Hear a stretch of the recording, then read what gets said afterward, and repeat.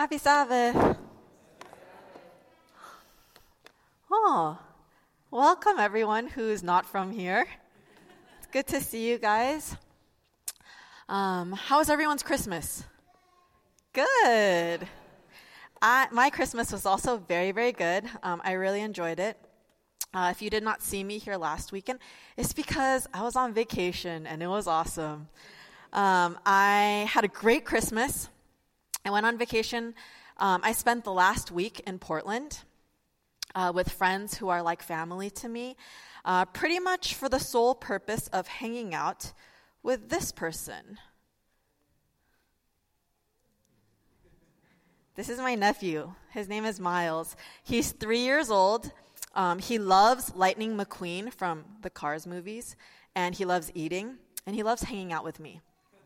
The most repeated question I heard this past week was, he calls me Komo, which is like Korean for your aunt on your father's side.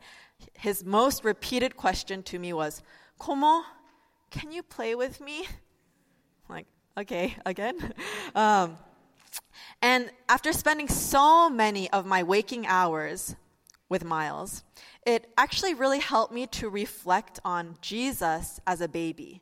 Right? Because if you hang out with a baby, you think about babies a lot.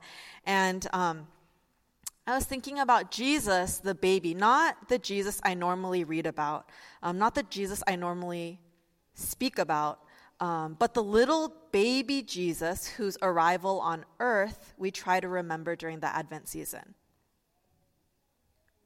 Have you ever thought about what kind of baby Jesus must have been?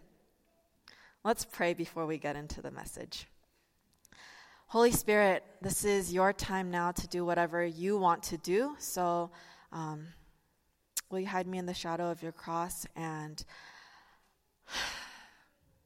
Father, speak through me.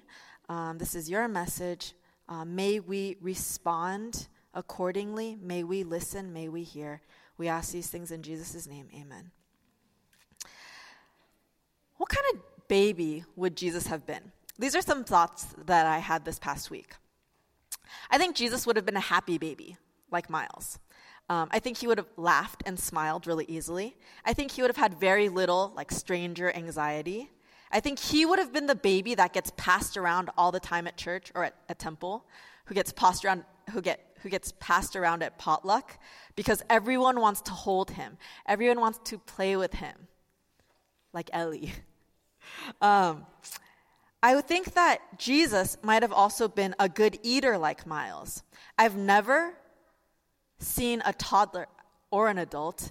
I've never seen a human ever shove fistfuls of sweet potato in their mouth before. And when I started laughing at how enthusiastically he was eating, he said to me, "Hey, I'm hungry." I was like, "Oh, okay." You guys are going to be seeing lots of pictures of Miles today. This is him being very happy to eat. Oh. Okay. Okay. That's how happy he gets when he's eating. I feel like Jesus would have been a good eater as a baby. I think Jesus might have also been a good sleeper, a great sleeper like Miles. Miles' parents, Pastor Chris from Portland and his wife Tracy, they would regularly tell me, especially when Miles was very high energy, they would say, "It's the best when he sleeps." He looks the most precious when he sleeps. And I was like, oh, that's nice. But, I just kind of, okay. One night, we're all hanging out downstairs. Miles had been put to bed already. And I just mentioned in passing, I was like, he had been sleeping for an hour. And I was like, oh, I kind of miss him. The house is so quiet without him.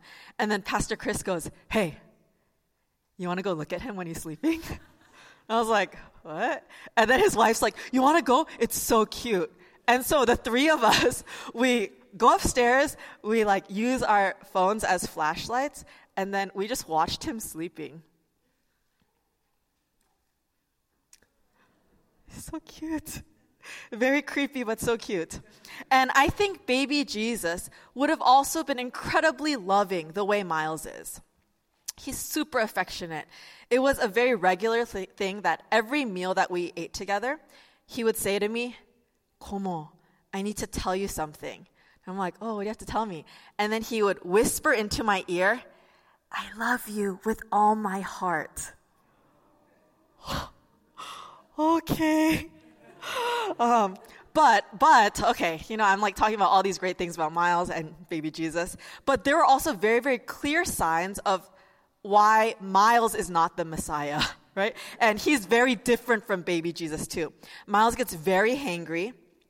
Miles can be very bossy. He can be really naughty when he's in a bad mood, if he's tired or if he's hungry. And he also knows, as a 3-year-old, he also knows how to manipulate people. Whenever he does something he's not supposed to do, like throwing things, he's not supposed to throw things, and you ask him, "Miles, why did you throw that?" His go-to response is always, "Because I love you." Wow. Where did he learn that? Which made me think about baby Jesus in even more wonder. Was he never fussy? Was baby Jesus never a bossy toddler? Did he never get hangry? Did he not throw tantrums when he didn't get his way or when he missed a nap? Scripture tells us in Matthew chapter 1, verse 21 through 23. It says, "In the record of his birth, we read, 'She will bear a son, and you shall call his name Jesus, for he will save his people from their sins.' Now all this took place to fulfill what was spoken by the Lord through the prophet. 'Behold, the virgin shall be with child and shall bear a son, and they shall call his name Emmanuel,' which translated means God with us." Emmanuel is a Hebrew word that means God with us. It's the title of my sermon today. And when I first learned this word as a theology major in undergrad, I loved the meaning of it so much that this is like really extreme, and like this is not like a recommendation to anyone, but I love the meaning of this word so much that I actually wanted to get a tattoo of it. Because I was like, wow, I want a regular reminder of the character of God's love, right? How much he loved us, that Jesus would come down to be with us, that love would come and live with us. Like, I thought this word was like, this is exactly who God is. They say that when you want to get a tattoo, so if any of you are like, "Oh, I kind of want to get a tattoo." Okay, they say if you want to get a tattoo, you should think about what you want, where you want it for 1 year. Okay, minimum. You should think about it for 1 year. And then 1 year later, if you still want that tattoo, then maybe you can make that commitment. So I did this, right? I thought about it for a year. And a year later, I still wanted it. Okay? And so, I'm just kidding. But I decided to give myself a little more time to think about it like a little bit longer, because I have like commitment issues. So I gave myself 1 more year. And 1 year later, I was so glad I did not get that tattoo, right? I was like, oh man, that would be like, wow, no, I'm really glad I didn't do that. But the significance and the impact of this word still hits heavy with me today. Emmanuel, God with us, God incarnate. When I was an undergrad, I spent 1/4 of my junior year in South Korea teaching English at the SDA Language Institute. And while I was there was a restaurant my friends and I would often frequent. It was called... Can anyone read this? Okay, it says, it's called Carne Station. Okay, Carne Station. It was a all-you-can-eat Korean barbecue place. I mean, I guess since we were actually in Korea, it was just a barbecue place, right? They're all Korean barbecue there. So Carne Station, a station of meat, a station of flesh. The concept of the incarnation is what makes Christianity so different from other religions. C.S. Lewis writes, "The Son of God became man to enable men to become the sons of God." The Latin verb incarnare, it means to make flesh. So when we say that Jesus Christ is God incarnate, We're acknowledging that the Son of God, the creator of the universe, took on a fleshly, bodily form, as 1 John 1:14 tells us, the Word became flesh and made his dwelling among us, and we have seen his glory, the glory of the one and only Son who came from the Father, full of grace and truth. The Word became flesh. Scripture became flesh. It became carne and lived amongst us. And this is one of my favorite verses of Scripture, top 3 for sure. All these religious people were going around quoting the Old Testament, but missing the context and the true character of God. And God's like, that's not why I told you to do that. Hold on, guys. I'm not just like this money collector that's sitting around trying to collect good deeds from you and then marking you off for all your bad deeds.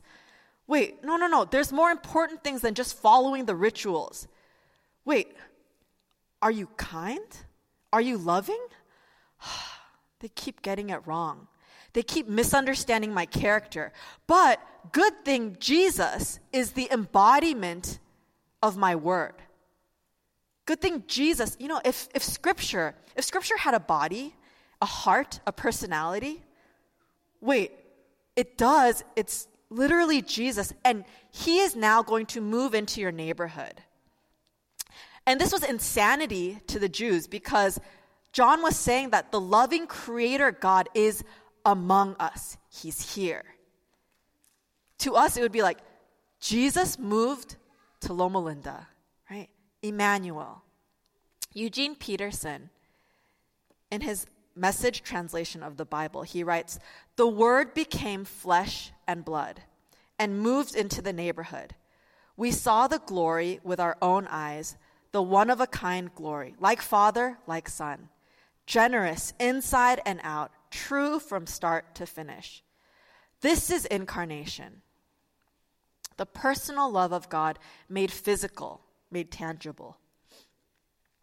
And the biblical definition of love, it shows us that love moves the other moves towards the other in action. So Jesus is God's love made manifest. So Jesus is God's love who moved in next door. This is the biblical model of love, that God had taken on flesh and moved in next door. But what the Holy Spirit taught me this week, and what I found so crazy, is that incarnation didn't end with Jesus being born as a baby. To be honest, I thought for most of my Christian life that it ended there. It's really awesome, the greatest gift to humanity. It's crazy that God would send his son as a little baby. But that's kind of where my thought process ended, right? That's awesome, Christmas, the gift of Jesus. But that's not where it ends. And this is why it's so cool. Incarnation, it didn't end with Jesus being born in flesh and blood.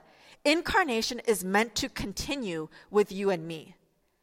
After the Sermon on the Mount, Jesus says, "You are the salt of the earth." But if the salt loses its saltiness, how can it be made salty again? It is no longer good for anything except to be thrown out and trampled underfoot. Jesus says, "You are the light of the world. A town built on a hill cannot be hidden. Neither do people light a lamp and put it under a bowl." Verse 16, "In the same way, let your light shine before others, that they may see your good deeds and glorify your Father in heaven." When Jesus says, "You are the salt of the earth," when he says, "You are the light of the world," who is the you? It's you. It's you. It's me. And he says later that how we impact others, how we love others, this is going to be how everyone will know. By this, everyone will know you are my disciples. He ties his witness and his authenticity into how well we love those around us. But what does that look like, to love people the way Jesus loves us? I think it's helpful to always look at what love is not, what we sometimes confuse love for. First of all, love is not a feeling. For so many of us, our love has been reduced to an emotion, a feeling. Author and professor Dr. Jerry Breshears. He says that our modern view of love is unidimensional, right? It has one dimension. And that one dimension that we look at is feeling. So we can't see ourselves loving someone that we don't like because we've attached love to emotion. This is a conversation I actually find myself having pretty regularly. The struggle that people face when they know that as a Christian, as a follower of Jesus, they are called to love the people around them. But sometimes the people around them are really annoying, or they're really difficult, or they're really hurtful, or they're really petty. And they're really hard to love, or they're really, really hard to like. And so the struggle that people face when they're trying to be loving, they're like, wait, PJ, I know I'm supposed to love them, but like, aren't I supposed to be real? Like, shouldn't I be authentic? I don't want to be fake to them. I have to love that person, but I don't even like that person. We've attached love to an emotion. When Jesus says to love our enemies, that's a hard command for us. But is he saying, hey, be best friends with your enemy? Is he telling you to befriend the person who hurt you, who betrayed you, who caused you pain? And maybe you're like, well, I don't have an enemy. Maybe you don't have an enemy, but maybe you have someone who has caused you hurt. Maybe there is someone who, you don't actively hate them, but you would just rather never see them ever again. You would really prefer if they just didn't exist, right? You don't want them to die. Like, oh, that's too much. But if they did not exist, that'd be fine. And Jesus is asking us to show the action of love through service and forgiveness to our enemies, even those we may not label as an enemy. Another thing love is not. Love is not tolerance. Love is not, hey, do whatever you want to do, to each his own. In our society, many of us seem to believe that to disagree means to hate. If you disagree with me, you must hate me. That's not true. If you disagree with someone, do you know what that means? It means you disagree with them. Okay? That's all it means. Jesus was able to be morally exacting and also deeply compassionate towards people at the same time. I'm sure you guys have heard the quote, the opposite of love is not hate, it's what? Indifference. Okay? But have you heard the whole context of this quote? This is written by Elie Wiesel, a Holocaust survivor. And he wrote, the opposite of love is not hate, it's indifference. He continues on to say, the opposite of art is not ugliness, it's indifference. The opposite of faith is not heresy, it's indifference. And the opposite of life is not death, it's indifference. You see, tolerance is actually a form of indifference. It can be a type of apathy. It can be a form of, I don't care what you do. To each his own. God is not tolerant with us. I don't know if you knew this, but God is not tolerant with us. If God was tolerant with us, he would have never exposed himself to the harsh reality of becoming a baby, of being hunted by Herod, of joining a community that would ultimately mock and reject and hate him, of ultimately being killed on the cross to show us the love of a father. If God tolerated us, he could have just ignored us. You and I do not have a tolerant God. We don't have a God that's indifferent. We have a God who is loving. And for that to be true, God must act. And he did. And he continues to act. And the Bible shows us the history of love moving towards humanity. Because love is Christ moving into our world, taking on flesh, showing us what love is like. And here's the beginning of our practical application for today. Our church's mission is what? To follow Jesus and love like Jesus. So here's one way to start practicing this kind of love. To start listening. You cannot love someone until you start listening to them. You cannot love someone until you start walking in their shoes. As I mentioned, my nephew's name is Miles. And the reason his name is Miles is because his dad was reading scripture and he read Matthew chapter 5, verse 41. And that reads, if anyone forces you to go 1 mile, go with them 2 miles. And as his wife was pregnant, he was thinking, I really want my son to become a kind of person who would travel extra miles with another person, to become a person of compassion and generosity. Miles, right? To walk miles with others, to become a person like Jesus. And we cannot love someone until we start asking ourselves, what is life like for them? How do I enter into their world? This year, next year in 2020, we're planning to do a free health clinic for the people who live in San Bernardino. What is life like for them? What is it like to not have the access that so many of us in this room have to all the healthcare needs that we need? In 1963, in Birmingham, Alabama, schools, restrooms, parks, drinking fountains, and buses were all racially segregated by law.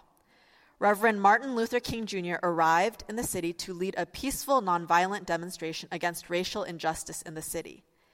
However, the city's sheriff had gotten a court injunction that made the march illegal. So Martin Luther King Jr., he knew the cost of marching, but he does it anyway, and he's imprisoned. He's taken to jail.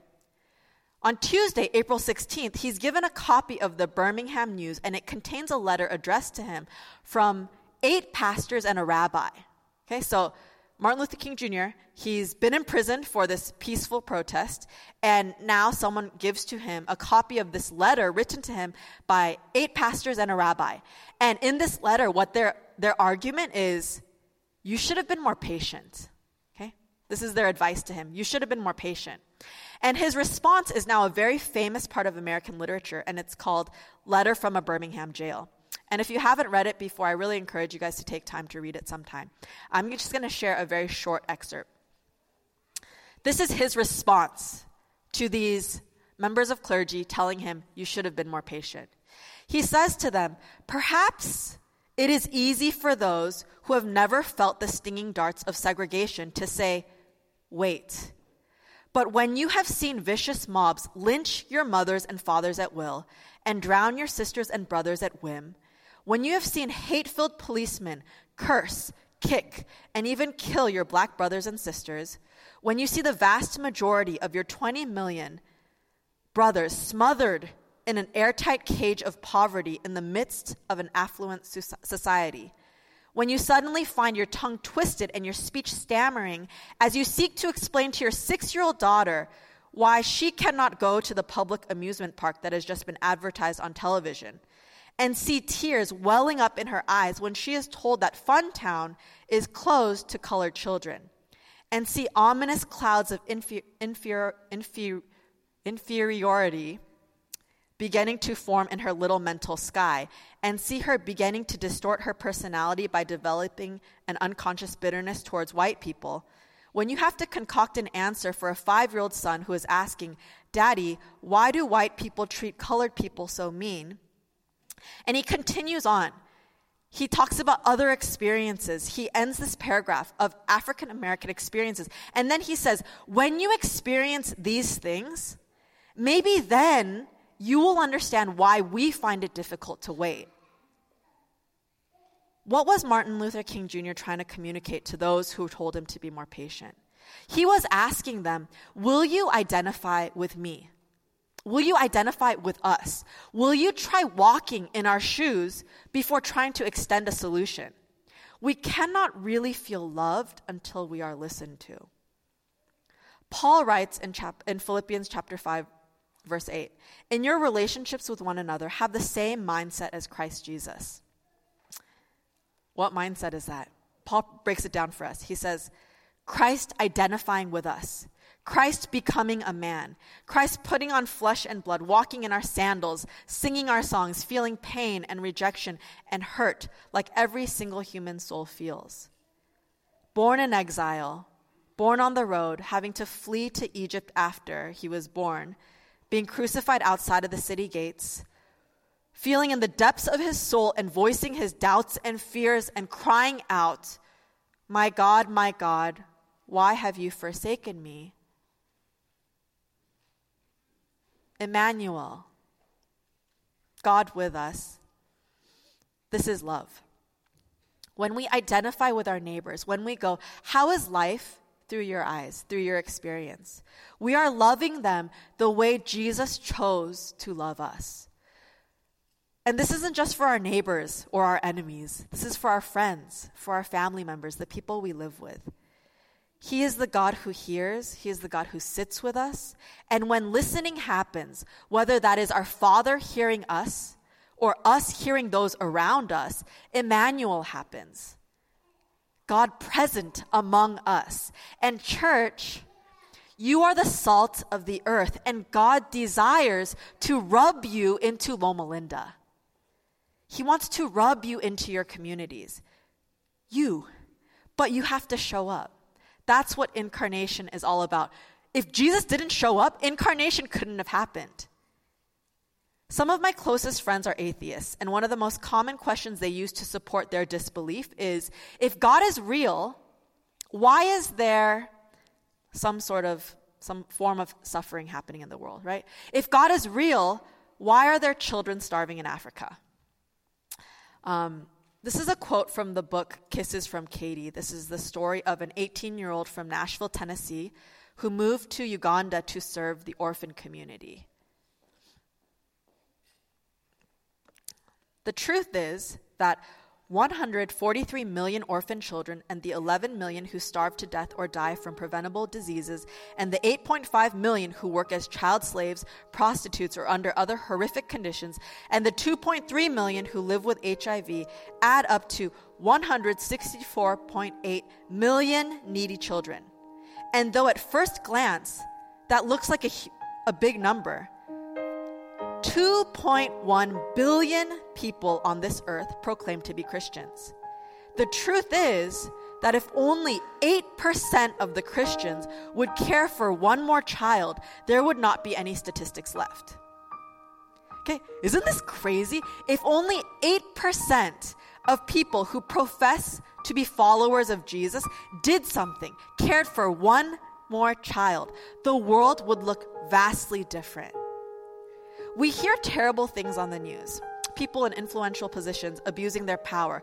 But what if everyone who served in law enforcement, what if they were Christians who really practiced loving like Jesus? What if all of our politicians, all of those in leadership in our government, what if they really practiced loving and serving like Jesus? What if the major CEOs of this country, our healthcare providers, those who are of influence, what if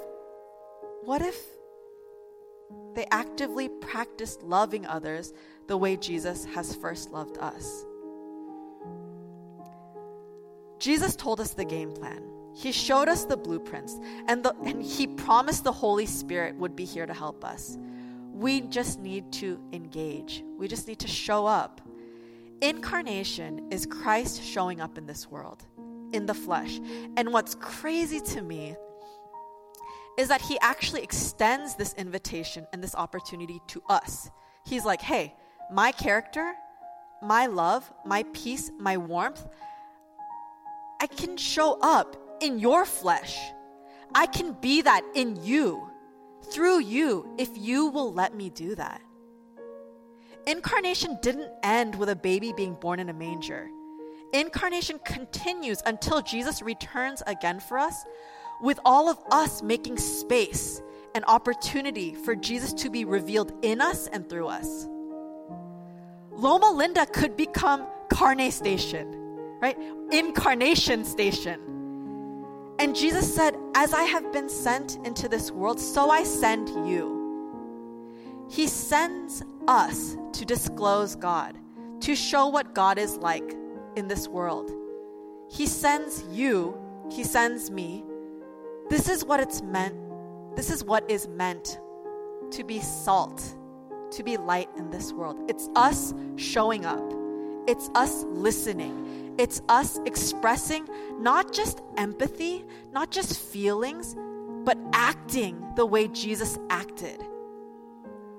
You know, when we're young, we look at Christmas as being a time that's about us, right?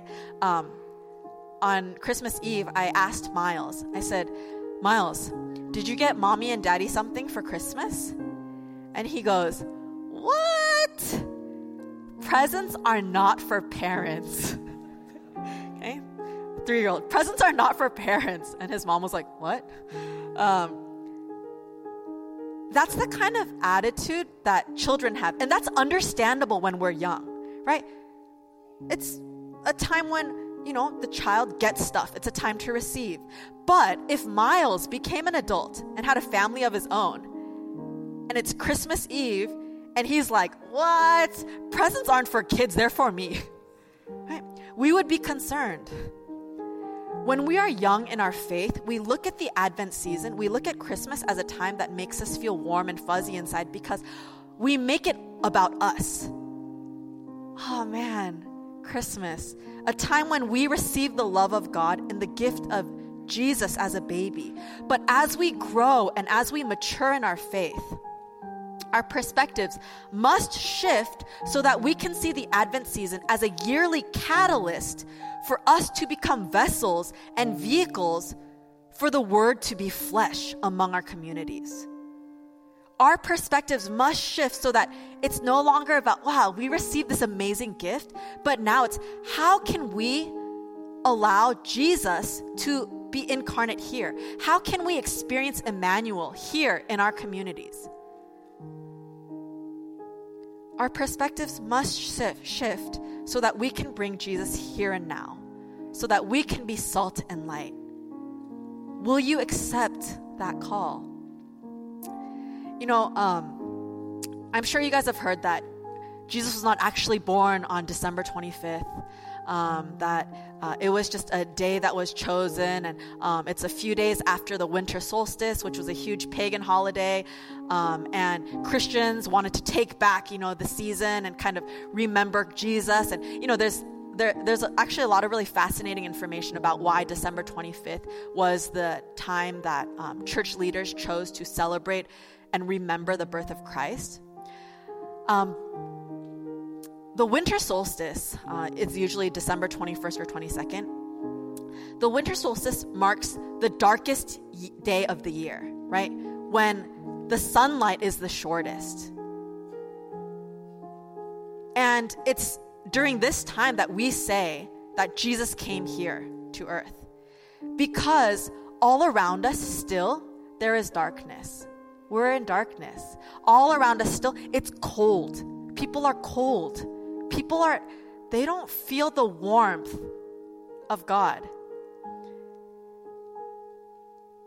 And Christmas, it not just reminds us of, hey, Jesus came to be the hope, to be the light, to remind you that it's not over. It doesn't end in darkness. I am here for you and I'm coming back for you. But for us now, as we continue to follow Jesus into the year 2020, it is an opportunity for us to be salt, to be light in a time of darkness, in a time of cold. Will you accept the call? Will you allow Emmanuel to happen in your lives and in your community? Let's pray.